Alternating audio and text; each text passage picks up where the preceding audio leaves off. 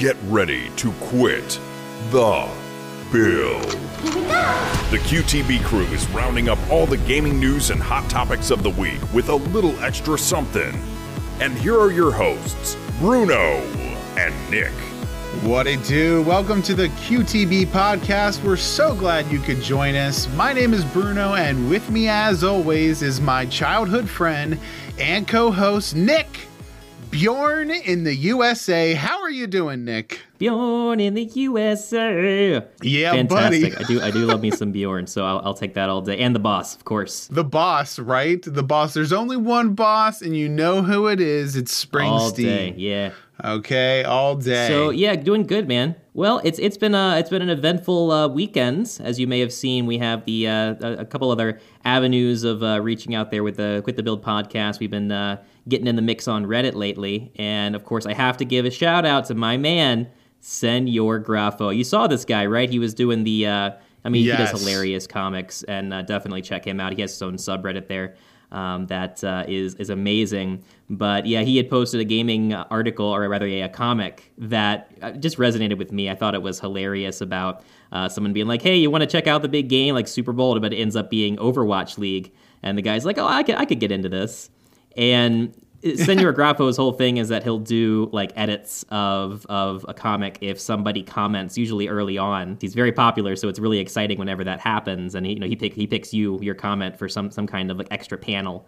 And so I got hit with not one but two Senor Grafo edits. Two. Oh yeah, it takes two. Get out of the recording. And booth. He got me good. I'll tell you how, because I had talked about my experience growing up.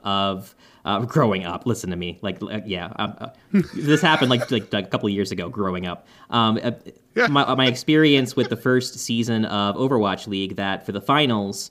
I told this. We did a lot of growing up last year. Well, that's true. A lot of self-reflection, right? Those were in the before times. Yeah. But yeah, so in this comment on his post, I had talked about how I went with my wife to kind of a local bar that's just kind of a generic, almost like locally owned, like Applebee's style sports bar, and they had the finals for Overwatch League. That was going to be on ESPN, which is a pretty big deal. And so my wife and I had a jersey and an extra Philadelphia Fusion shirt, and they were in the finals. So I gave her my shirt, and we headed out, and we were like, we're going to go to this bar and like cheer on our team. And I was like so excited because I didn't expect to see anyone else. That was you're gonna get the whole sports experience. Yeah, right? Of course. Yeah, if I'm gonna sports, I'm gonna sports properly. If it's on ESPN, we're gonna do the sports. We're gonna do it. Yeah. Needless to say, we get there and like no one else obviously is there for Overwatch League, but none of the TVs are on ESPN because of you're telling me out of all those people there wasn't a single what is this world coming to? I'm telling you, why you got it as sports. So, yeah, anyway, I talked to the bartender. I'm like, hey, can you put on ESPN? And he does it at first, and then he looks and he sees what's on the screen, and then I guess he sees the logo for the Fusion, and he sees our jerseys, and I just look at him and give him a nod like, yeah, this is happening. And he was not into it. He was not amused. But I mean, it is what it is. So over the course of the evening, we're having a great time, and all the people that were around us, there wasn't a whole lot going on sports-wise. So they're asking us questions because we're getting into it. Like I'm providing like my signature color commentary during this and like explaining like what's going on to these guys. Yeah, and by the end of this thing, like everybody at this bar that was at the bar was kind of into it, not like actively cheering, but like whenever I get excited about a big play. They would get excited too. And because it was a fairly local team with Philadelphia. It's just like my wife. She does the same thing. She's just like, I'm just like, oh my gosh, babe, I got a victory royale. Yeah. And she's just like, you get him, hon. You get him. You get him. I'm like, yeah. You show those kids. Yeah. Show those 9-year-olds. But anyway, yeah, it was a really cool experience and one that I wanted to just kind of share on the comment. And sure enough, like before you know it, some awards start pouring in, but then Senor Grafo comes in with the edit and then my reply to it. Where he got me was I had said in the post, I said that I had saddled up to the bar, like SADDLED. And in that story, I should have said sidled, I guess is the actual term, with an I instead of the A. And so because I said saddled, in the edit that he drew for me, he had me on a horse saying like, hey, turn that on, bartender.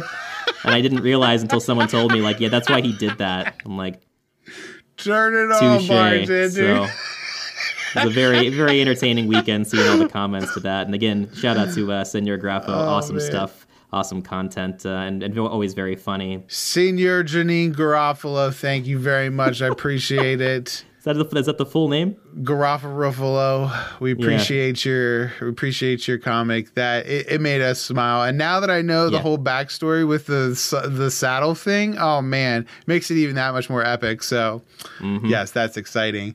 Well, we're going to be doing something that's really exciting is we're going to be doing a sweet gaming merch giveaway for our listeners. Can you believe it, Nick? Yes. Tell them what they could win. Well, I will tell you what they're going to win, but first they have to rate us on Apple Podcasts. See, that's how you get entered into the giveaway. We have tons of little pins and stickers, gaming-inspired, 90s-inspired merchandise to give all of our millennial listeners out there a blast from the past, but we need you to rate the podcast first. That's how we're going to grab all of the entrants for it. And believe it or not, these ratings really do help us out. And we appreciate all the support that we get from you guys. So it's very important to us, mainly to give back to you because you guys are inspiring us.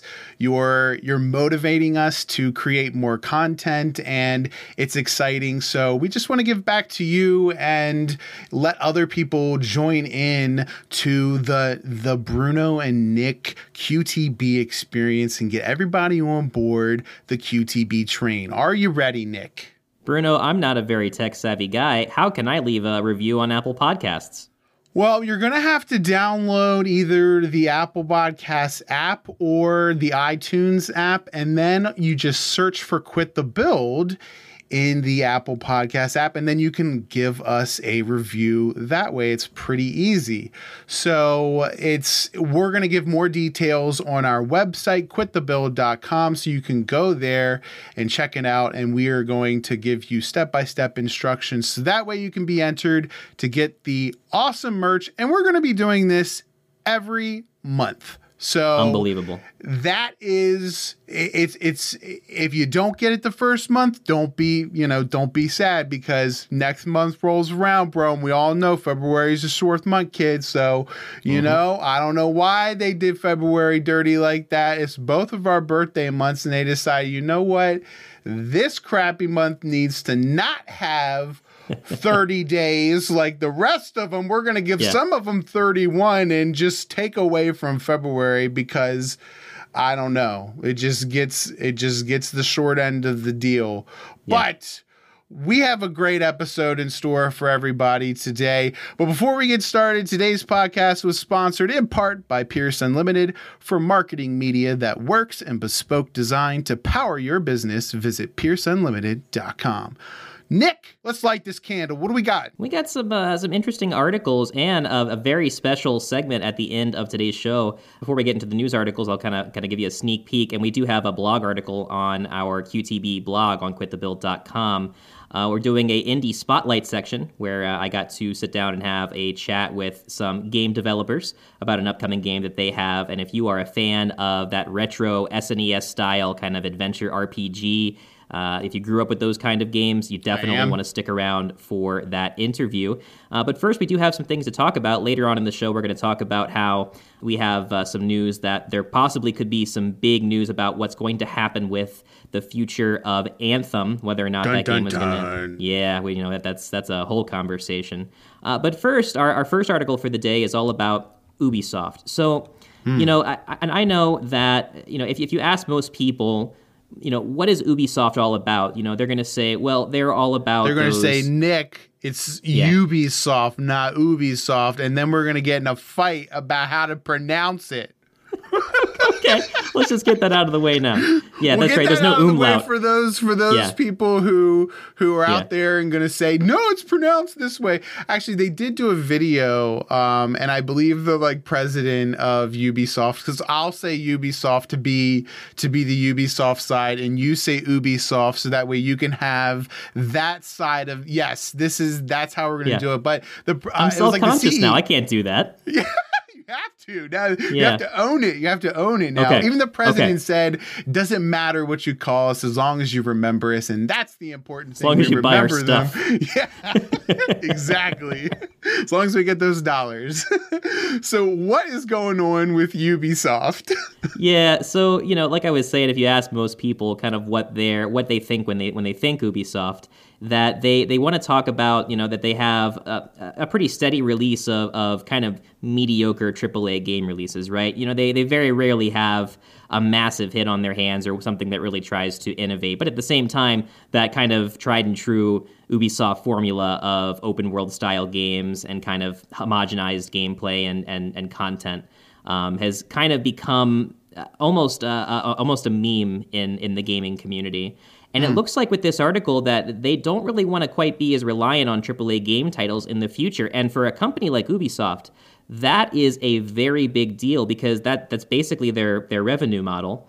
They want to take a look instead at free-to-play games and also take a look at their back catalog in order to make more money per this IGN article. So there was an earnings call, and they talked about the kind of the Q3 financial results from last year, and talking about going forward that they have plans for some AAA game releases, but they don't really want that to be the focus of their business model. And I'm telling you, that is from a company like Ubisoft. What is your immediate reaction to hearing something like that? My immediate reaction is Battle Pass. That's the Battle Pass. That's my immediate thought because we all know that that's where everyone's going. And if you're not on board the Battle Pass ship, guess what? You're going to be ship out of luck because you're not going to get the same experience, obviously, if you're not on board with this, because that's what everyone's adopting. Halo Infinite's going to adopt the Battle Pass formula. Call of Duty's already done it. Fortnite has paved the way and basically is the entire reason. So if you don't like the Battle Pass, then you can blame Fortnite because they definitely made it popular. And there are good ways to go about it and bad ways to go about it, but that's my immediate thought is definitely they want ongoing streams of revenue because it's not enough to just make a game anymore. And honestly, I don't want a new iteration of something every year. Look at how successful Grand Theft Auto Online has been. Mm-hmm. It's been going on since 2012, right? Is that when? It's crazy to think about. I think it's 3 console generations now. Yeah, that it's GTA has been been their game. GTA 5 has been the game. Yeah. So I mean, and like I said, I think it was 2012 that's when Grand Theft Auto 5 was first released. So people, yes, they want Grand Theft Auto 6, and we obviously want the new iteration. There's still a thriving community on Grand Theft Auto Online that they're pumping out content every month. They've always got something new in the works, and they're enticing people to come back with free money and new missions and all this kind of stuff. So I think it goes to show that type of mentality of let's release something every year is going by the wayside, and we want longevity. We don't want to have to learn an entirely new game every year like Call of Duty. They're still going to do it. They're still going to do it, Nick. We're gonna get Call of Duties. I just wanted to say duties, really, but we're gonna get them from now into eternity. There's gonna be one every year, and they'll find another way to kind of do the Battle Pass like they've been doing with Warzone. But that's clearly what I first think about. Yeah, what immediately comes to mind for me for Ubisoft in terms of reasons why they may want to go in this direction is, for example, Rainbow Six Siege, right? You have that's a title that has had a lot of success for them. Year after year after year, they've been continuously pushing new content. It's got a pretty good community that's continuing to play the game. And I know they have that Rainbow Six Quarantine game that's supposed to be coming out at some point. I get what they're saying of we really want to kind of channel more of our resources towards those games that have been out for a while and people have become comfortable with, and just focus more on getting those, modernized. And I also know that was it Ubisoft Plus, I think is the name of their subscription model, is a big thing. That's available on pretty much every platform. Even Stadia has Ubisoft Plus available if you want to tack that onto your subscription and just get access to all the Ubisoft games. That obviously that model's working very well for them. So now it's more about, okay, how do we not only get people to buy this subscription model with all these games included, but how do we also further monetize those games by giving you reasons to buy things like a battle pass inside the game? This is even extending to single-player games. I've been playing Immortals Phoenix Rising, which is kind of a Breath of the Wild, but with the pantheon of gods, So more nudity. Well, I mean, it's a little scandalous sometimes for a colorful, fun game. I mean, I think it's Greek mythology is pretty out there. I'll say that much. And this game definitely doesn't pull punches in that regard. But yeah, this is a single player game that has a lot of those community functions and even time limited activities akin to a battle pass, where they're giving you reasons to keep coming back and kind of drip feeding that new content, which is a very clever idea, I think, for a single-player game.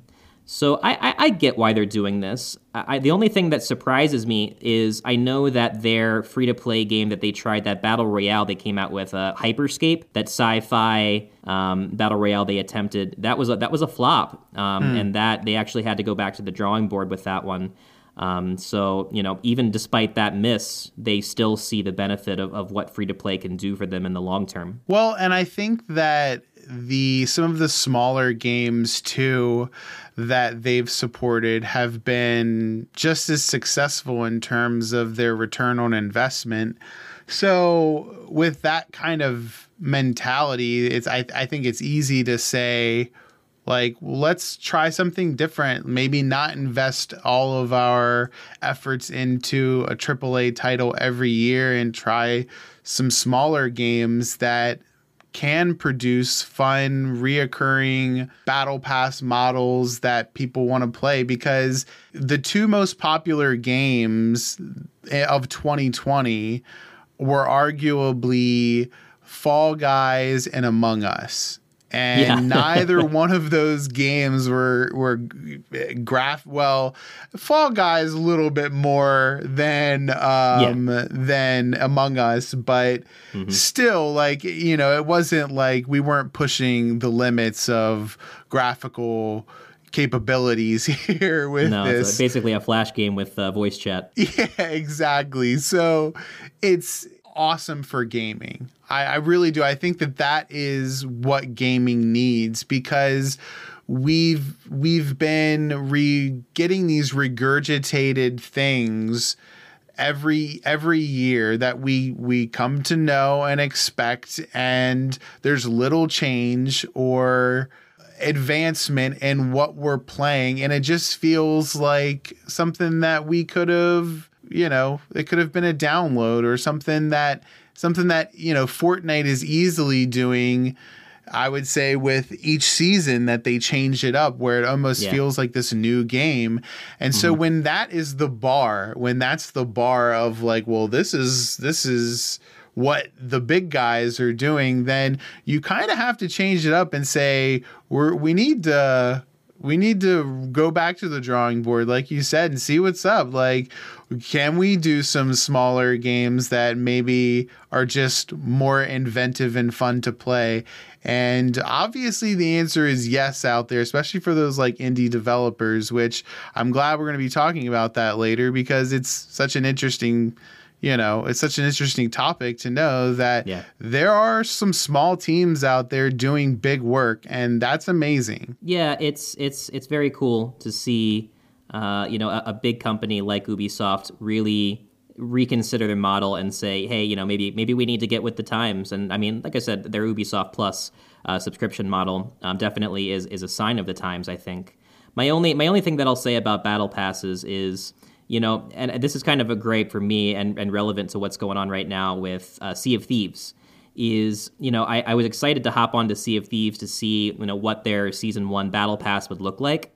Yeah. And I got to tell you, Bruno, I was kind of disappointed. As somebody that would have been more than happy to drop, $10 or whatever it would be onto that season pass and grind it out, there wasn't anything on that pass that made me think I have to have this. You know what I mean? Like, I was very, very, very underwhelmed. I saw a lot of items that were already in the item shop before that they just recycled and put back in. And even the stuff all the way at like the top tier, tier 100, if that was the top one, was just a couple extra things. And I just didn't see anything that said I have to have that.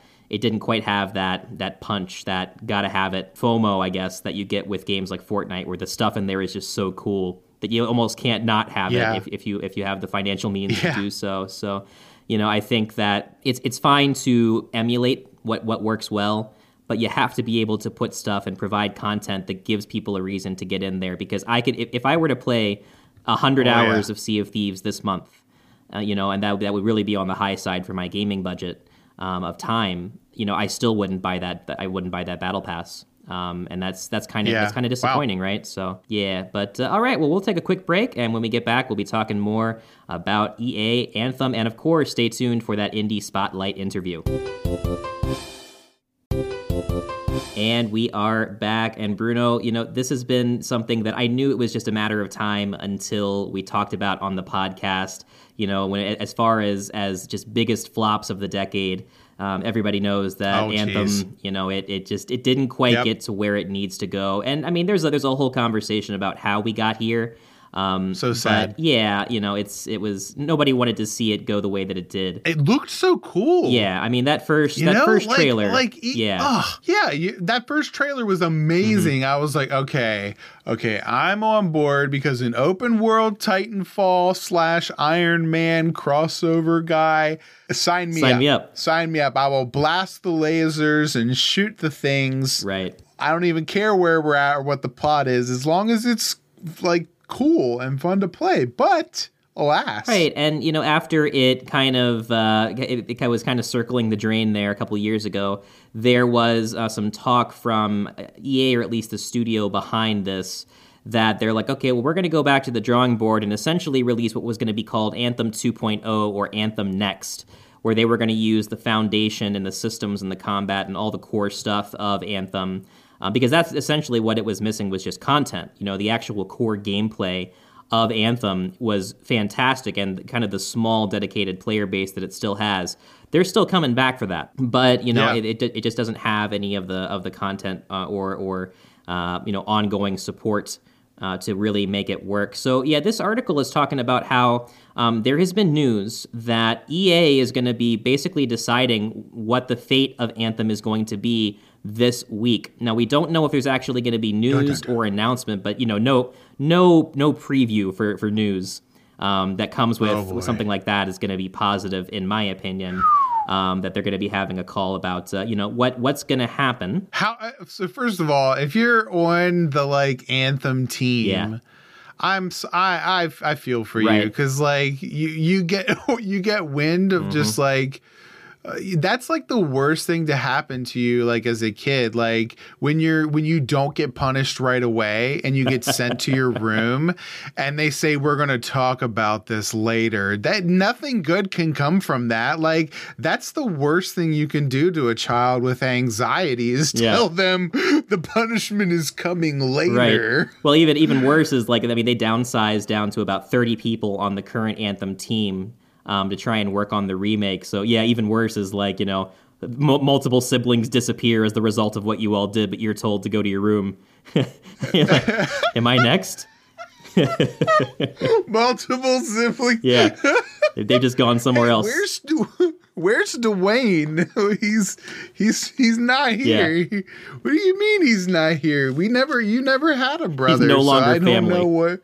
But yeah, it's Very, very sad. And you're right that it's a shame that, that these poor guys have basically been working on kind of trying to give Anthem a reason to survive and a reason to be revitalized. And it's very possible that they're going to be getting that call as well, and such is the nature, I guess, of studios. People give Cyberpunk 2077 a lot of flack because CD Projekt Red is behind it, whereas The Witcher 3 was this masterpiece of a game, that they were very much, they founded their reputation on. But what most people don't realize is that the dev team, today versus what was there when The Witcher 3 was being made is completely different. It's the same company almost in name only. So, but yeah, it's very sad because here's my take on it. And I'm curious what you think about it, Bruno, is that I think there's no shot for Anthem. I think at most they'll go into like a maintenance mode. Look at Star Wars Battlefront 2, right? They put out the game and there was the huge backlash over the monetization of it. They eventually caved and made it so that you didn't have to pay all that money for a lot of the core characters and features of the game. And as a result, I mean, they kind of got some players back. And even to this day, over the last couple months, the player base for Battlefront 2, despite having an announcement that there's not going to be any more updates to the game, that is still growing. People are coming back and playing it. And so even then, they're still not willing to put any additional support and money and time into it. So if they're not going to do that for Battlefront 2, that still has a dedicated player base, I just don't see how they're going to be able to put the time and effort into something like Anthem to really go for that full redesign and all the time and money, especially in a COVID environment where I'm sure it's much harder and game crunch can be a lot more stressful with the limitations that working from home can create. What do you think? So I think that part of the increase in traffic or players in Battlefront is probably due to the combo of EA Play with the Game Pass. So because it's a part of the Game Pass now, you can download all the EA Play games, and I think that for sure aided in the amount of players that were returning to the game, and the fact that there's been so much time to fix some of the stuff that they messed up with during the launch. But I agree. I don't think that we're going to see Anthem return in terms of like being revitalized or added in material. I think what they're going to do is they're going to gut it. They're going to gut it for parts, my man. Like, it's going to the chop shop, and they're going to, I think what it says, BioWare announced that it would be overhauling the game. This was last year. Yeah. I think that the overhaul is just come up with a new IP that uses the same mechanics. The mechanics are there. Like, the idea is there, but the execution was a little poor in terms of like the amount of content or the skill tree, whatever you want to, pick apart about the game. So I think that that's what you do if you're EA. You say, there's a lot of great stuff here, like 10 out of 10 stuff, but there's a lot of crap here surrounding it. So we got to get the crap out of here, and we got to start, cleaning up and get some Febreze up in this piece because it smells. It smells. Hit it with the Drano. Yeah, we've got some fish smell up in here, and it's starting to seep. Yeah. Okay, so, and it's true when I say that, like, when I say it's starting to seep, I mean, like, EA's getting a reputation for not knowing what the heck to do with any of these games, and it makes me worried for the acquisitions that EA goes through, like F1. They just recently reacquired F1 from Codemasters. I believe they acquired Codemasters. So now all of the Codemasters games like Dirt and F1 are going to be under the EA banner. Now that can be really great for funding purposes, but it can also be really bad because I don't want to have to pay $4 to have wet tires to be able to drive in the rain on F1. That's something I don't want. So your ERS is running a little low. You want to top that off for $2? Exactly. Oh my gosh. But yeah, it's such a tragedy, Bruno. Like none of us want to sit here and enjoy like the schadenfreude of watching something like this go under when you have such an amazing... That's a good German word there. Thank you. Is. Yeah, I know that and Ubermensch because of Team Fortress 2. Oh, I only really know Kindergarten and Volkswagen, Sassenpfeffer, and... Hasselhoff. Don't forget Hasselhoff. Hasselhoff, that's a good one too, yeah. Oh, and sauerkraut. You got everything you need, man. I got them all. Yeah. But yeah, it's such a shame that this game has such a great core gameplay. You know, the people that still talk about this to this day on places like Reddit and like I said, the small but very dedicated community, they know the game doesn't have content. Like they're not like kidding themselves. Yeah. But they keep coming back for that gameplay. And I haven't played the game, but I've seen a lot of gameplay footage. You know, this game, a lot of people say, and I agree, is that it most accurately captures like the essence of a game of like playing as Iron Man. Probably even more so than like a game like Marvel's Avengers, where you actually play as Iron Man. Yeah, that's where like true. The speed of the combat and just being able to fly around and what you can do and how quickly you can do it. No other game is really capturing that speed. We were just talking about in the last episode, the speed of games and how games like Doom weren't afraid to crank it up to 11. Anthem's gameplay cranks it up to 11. And, the only game that I can really think of that even is remotely similar in terms of gameplay style is Warframe, which is also kind of, space robot, combat and mech suits. And it's just wildly fast-paced, highly entertaining. But that game has so much more content and is also free to play. So they had a unique idea, and I think you're right that almost at this point, you really don't even want the Anthem name because there's just so much stigma behind it, and it's been tarnished, that trying to come back with a new name for it, you're not going to pull like a Final Fantasy 14. Square Enix was so famous for doing that, where the game launched, it was god-awful. They said, let's pull it. I was there day one, I know. And they were able to actually rope that in, take like an extra year of development and come out with a quality title. That time has come and gone for Anthem. They've been talking about this Anthem next thing for a while now. And I think, rather than continue to lead people on for something that may not happen with a small team of 30 people for a AAA game, that's not much. They're probably going to need more support than that. I don't think EA is going to be willing to give it. We could be wrong. It sounds like we're kind of in the same boat, that this is probably going to be the end of the line for Anthem. Could just go into maintenance mode. Could just go, right on down. Merge with the Titanfall team. Get the Titanfall team and get them together, because Titanfall is an amazing game, very, very underrated. I don't like the kind of some of the nerfs that they made from Titanfall 1 to Titanfall 2, but I understand them. But I mean, if you just combine those two gameplays, just imagine the gameplays of like the mech suits, just the different level of mech suits. Oh man, we could even go Inception style and have like 3 suits where like you're just the base pilot, and then you get the like Anthem suit, and then once you get the Anthem suit, you can go full Digimon into the freaking Titan and just go.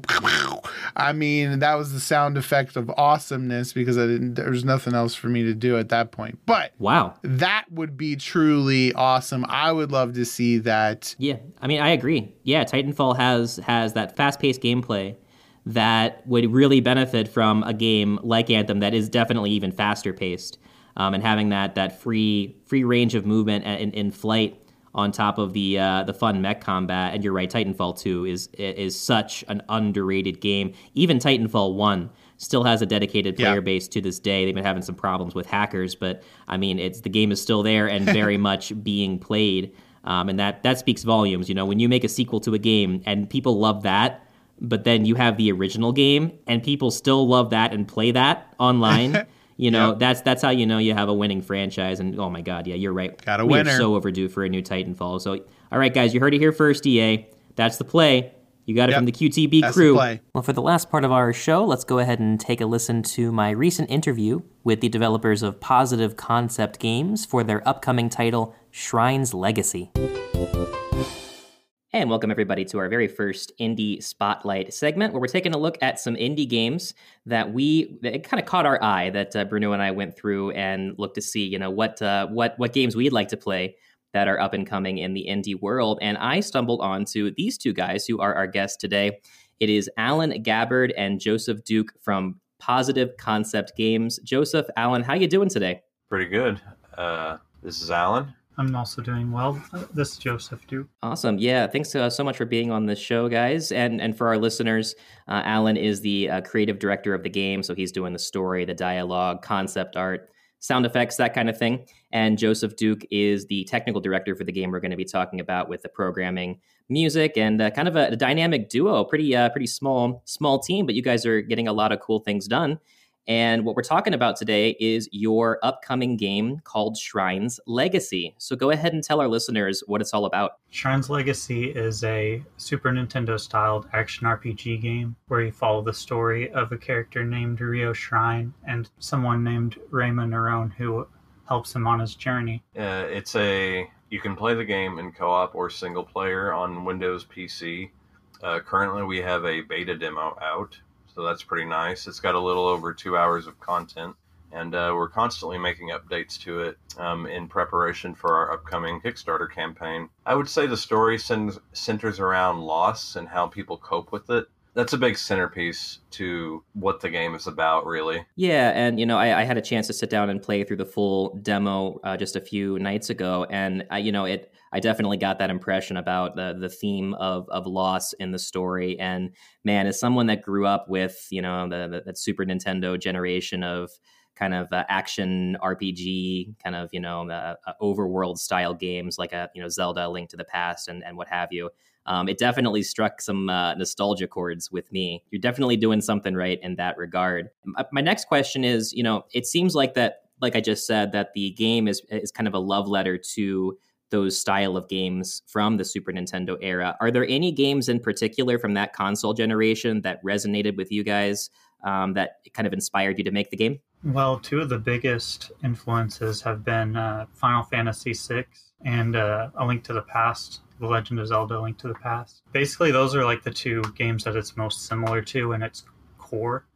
It's like the story and like character development and stuff you'd see in Final Fantasy, but with like gameplay you'd see in Zelda. But there's a lot of other smaller, maybe not even smaller, they're still pretty big influences from other Super Nintendo games. Really, one of the big ones it's not mainstream. It's called the Soul Blazer trilogy. Soul Blazer, Illusion of Gaia, Terranigma. Like, those three games are really big on influencing Shrine's Legacy.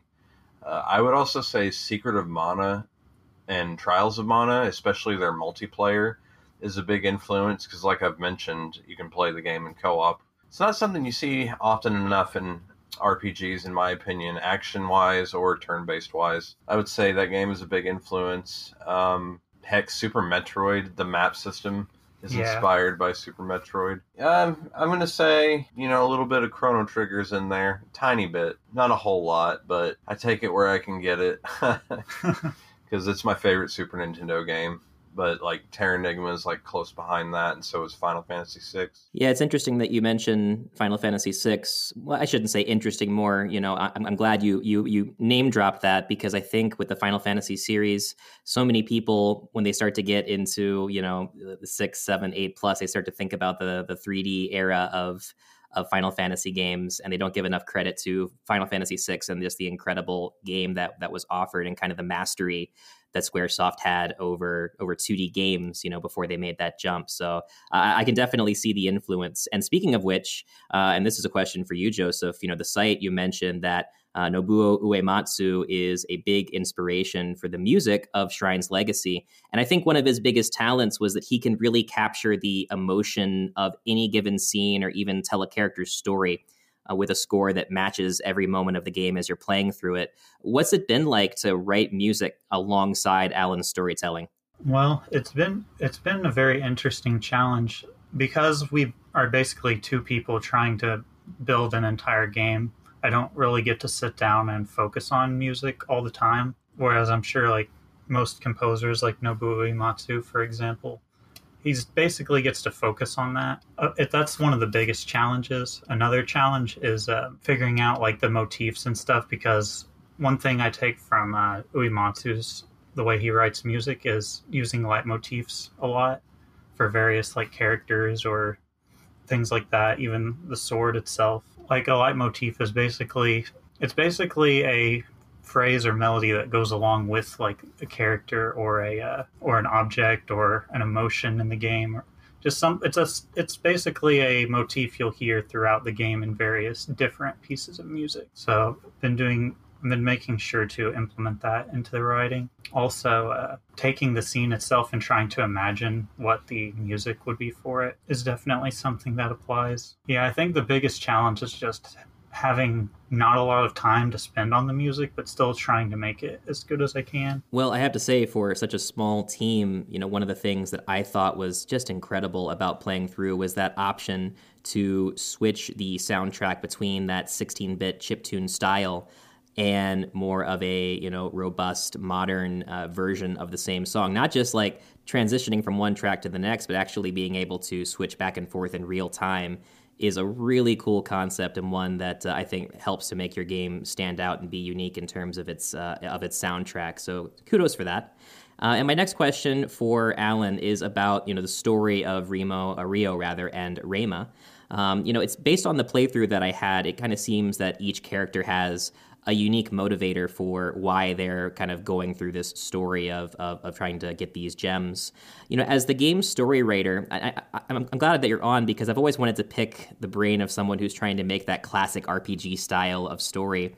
Is your method to avoid or embrace the countless plot tropes that are found in these types of RPG games? I find the premise of the game can come off as kind of generic on the surface. When people actually play the game, they might see the story kind of pushes back against cliches and tropes to an extent. Especially since I know the whole story. I mean, it's not all completely evident there, but some people have mentioned, oh yeah, this is different from the typical generic trope. But I will say my biggest influence in writing for this game in particular was Avatar: The Last Airbender, where it kind of has a generic start to it, or rather a generic premise, I should say. But as you watch the show, it's just all about the execution and how the characters are developed. So I would say I'm not really trying to embrace it. The tropes, I mean, maybe some of them, because yeah, I mean, for a moment there's a girl that's in trouble, but she doesn't really get kidnapped.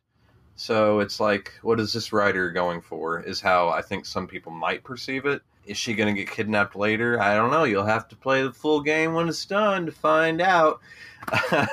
But yeah, I would say I don't really like tropes and cliches. I want to come up with my own ideas, but I do embrace some of it, like I said. And for example, it's very much a hero's journey archetype. So I do embrace that kind of storytelling, which is in a lot of games like ours, Japanese RPG style games. Yeah, I definitely see where, when the game started and there was that scene between Rio and his childhood friend talking about, having to rescue his princess, and then that scene where the village is, raided, and I'm thinking, oh, here we go, she's going to get captured, but it doesn't play out that way. You're right, it is kind of it subverts expectations, and then, rather than her be this kind of damsel in distress during the story, she plays a kind of a different role of kind of being a moral compass from home, home, from safety of like, hey, what's he up to? What's he doing with this person now?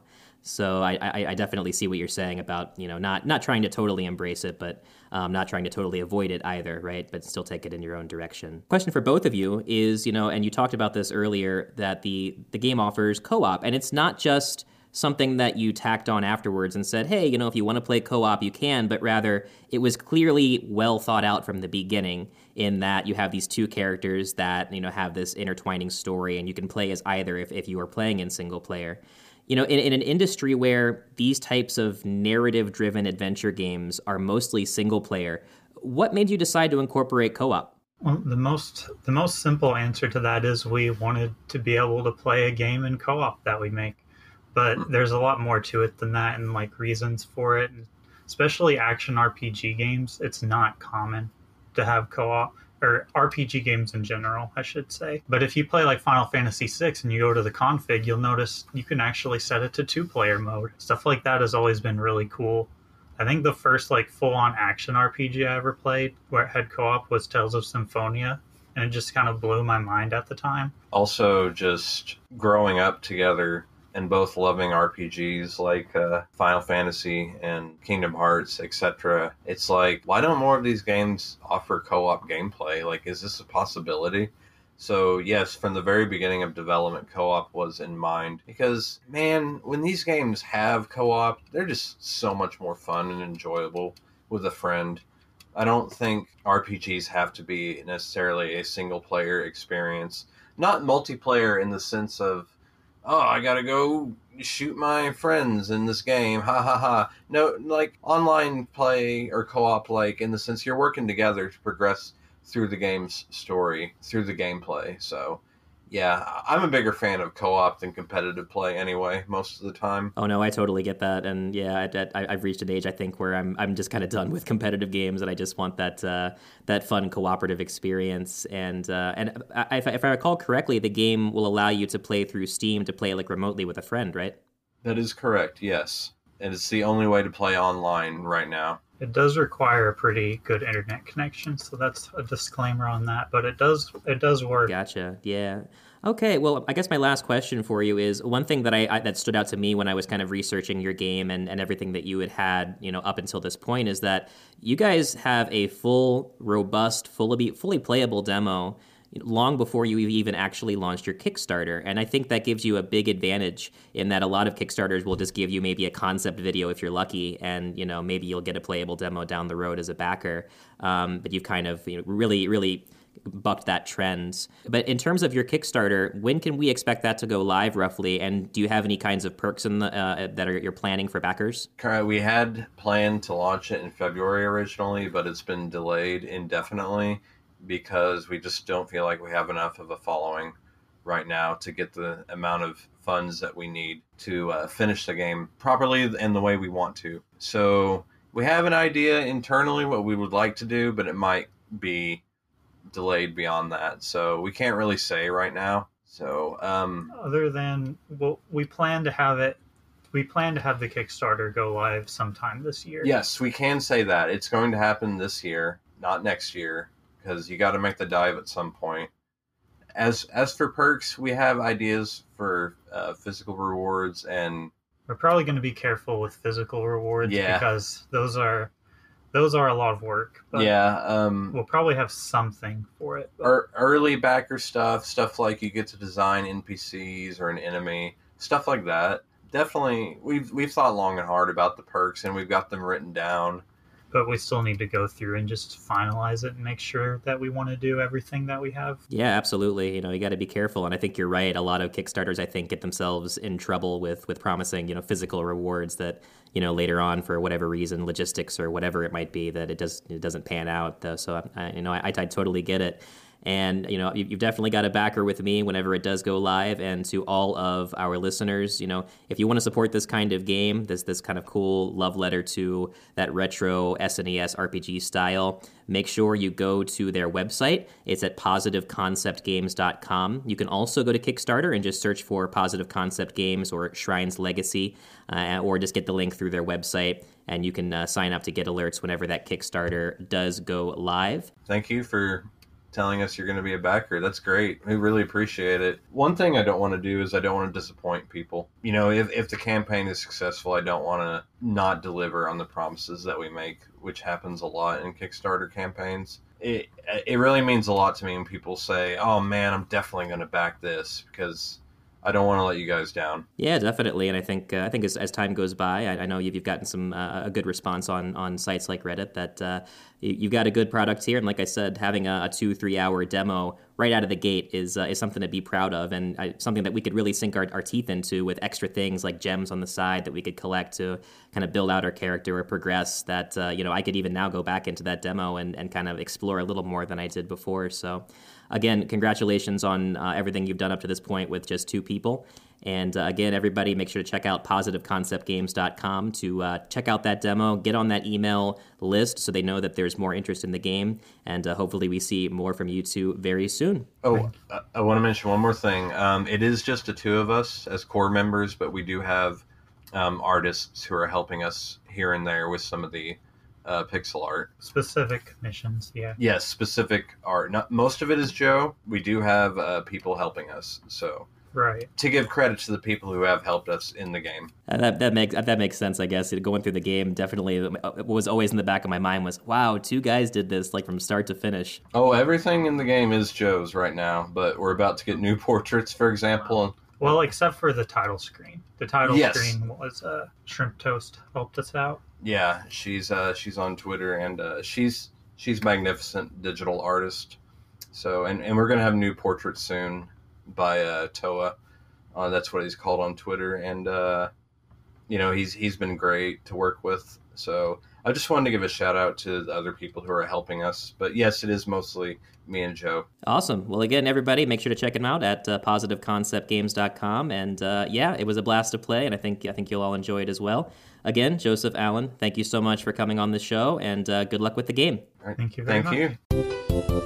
Wow, that was really interesting. And the first thing I noticed was the passion in their voices, just the gung-ho attitude that they have toward this project is clearly visible, like in the product and like in the way they're approaching this. Like they're super excited about having something, doing something together, just kind of like us, you know what I mean? Like I got that kind of vibe of like, they're kind of like doing something like us, but in their own way. Like, hey, let's get together and make a podcast. Hey, let's get together and make a video game. And in this love letter to the games that they grew up with, that we grew up with, like Legend of Zelda, Link to the Past, and like you were talking about Chrono Trigger, and some of these like newer games,